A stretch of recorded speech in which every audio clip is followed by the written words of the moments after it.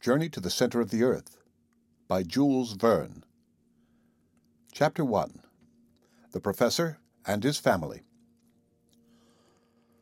On the 24th of May, 1863, my uncle, Professor Liedenbrock, rushed into his little house, number 19 Königstrasse, one of the oldest streets in the oldest portion of the city of Hamburg. Martha must have concluded that she was very much behindhand, for the dinner had only just been put into the oven. "Well now," said I to myself, "if that most patient of men is hungry, what a disturbance he will make."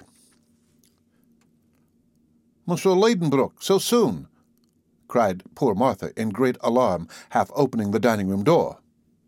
"Yes, Martha, but very likely the dinner is not half cooked, for it is not 2 yet.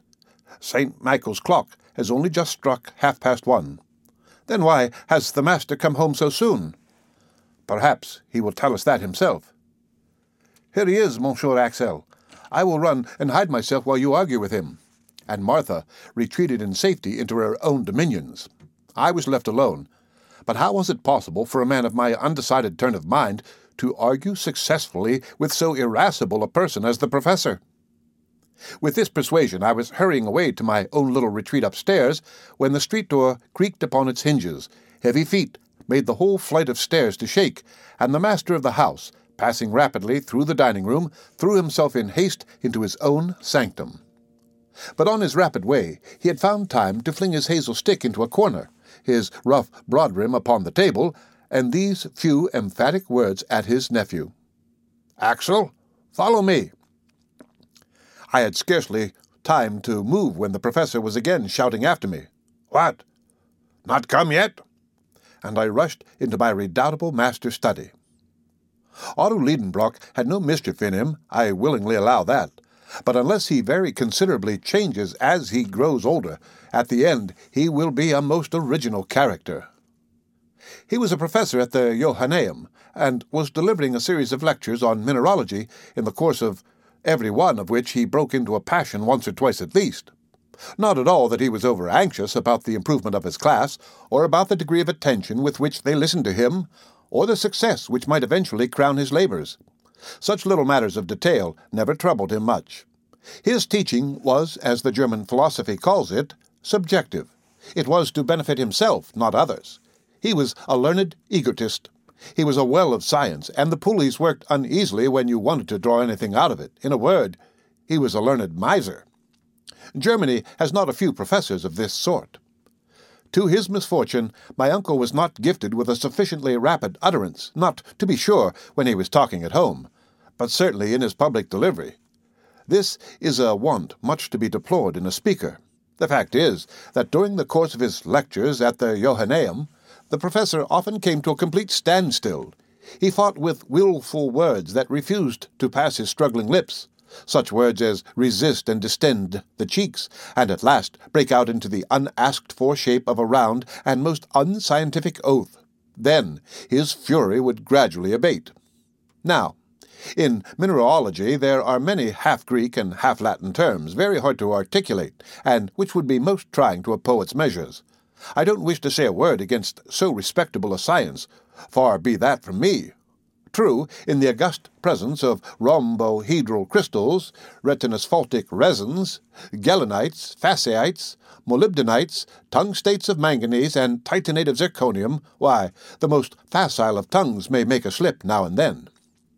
It therefore happened that this venial fault of my uncle's came to be pretty well understood in time, and an unfair advantage was taken of it.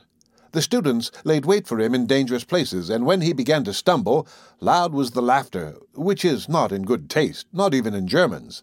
And if there was always a full audience to honor the Liedenbrock courses, I should be sorry to conjecture how many came to make merry at my uncle's expense.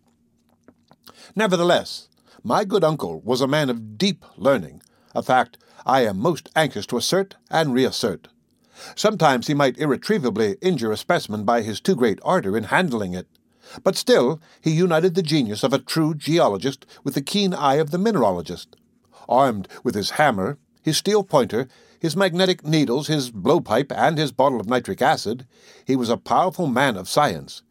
He would refer any mineral to its proper place among the 600 elementary substances now enumerated by its fracture, its appearance, its hardness, its fusibility, its sonorousness, its smell, and its taste. The name of Liedenbrock was honorably mentioned in colleges and learned societies. Humphrey Davy, Humboldt, Captain Sir John Franklin, General Sabine never failed to call upon him on their way through Hamburg. Becquerel Ebelman, Brewster, Dumas, Milne Edwards, St. Clair de Ville frequently consulted him upon the most difficult problems in chemistry, a science which was indebted to him for considerable discoveries, for in 1853 there had appeared at Leipzig an imposing folio by Otto Liedenbrock entitled A Treatise upon Transcendental Chemistry, with plates, a work, however, which failed to cover its expenses. To all these titles to honor, let me add that my uncle was the curator of the Museum of Mineralogy formed by Monsieur Struve, the Russian ambassador, a most valuable collection, the fame of which is European. Such was the gentleman who addressed me in that impetuous manner. Fancy a tall, spare man, of an iron constitution, and with a fair complexion which took off a good 10 years from the 50 he must own to. His restless eyes were in incessant motion behind his full-sized spectacles. His long, thin nose was like a knife-blade. Boys have been heard to remark that that organ was magnetized and attracted iron filings, but this was merely a mischievous report. It had no attraction except for snuff, which it seemed to draw to itself in great quantities. When I have added, to complete my portrait, that my uncle walked by mathematical strides of 1.5 yards, and that in walking he kept his fists firmly closed, a sure sign of an irritable temperament, I think I shall have said enough to disenchant anyone who should by mistake have coveted much of his company. He lived in his own little house in Knigstrasse, a structure half brick and half wood, with a gable cut into steps. It looked upon one of those winding canals which intersect each other in the middle of the ancient quarter of Hamburg, and which the great fire of 1842 had fortunately spared. It is true that the old house stood slightly off the perpendicular and bulged out a little towards the street. Its roof sloped a little to one side, like the cap over the left ear of a Tugendbund student. Its lines wanted accuracy, but after all it stood firm, thanks to an old elm which buttressed it in front, and which often in spring sent its young sprays through the window-panes. My uncle was tolerably well off for a German professor. The house was his own, and everything in it. The living contents were his goddaughter, Scruben, a young Virlandaise of 17, Martha, and myself. As his nephew and an orphan, I became his laboratory assistant. I freely confess that I was exceedingly fond of geology and all its kindred sciences.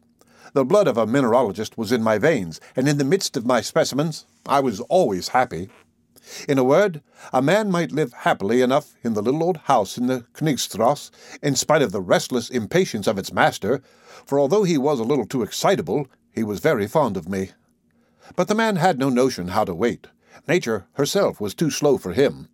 In April, after he had planted in the terracotta pots outside his window seedling plants of mignonette and convolvulus, he would go and give them a little pull by their leaves to make them grow faster. In dealing with such a strange individual, there was nothing for it but prompt obedience. I therefore rushed after him. The end of Chapter 1 of A Journey to the Center of the Earth by Jules Verne. Read by Rick Kistner for Lit2Go on the web at fcit.usf.edu.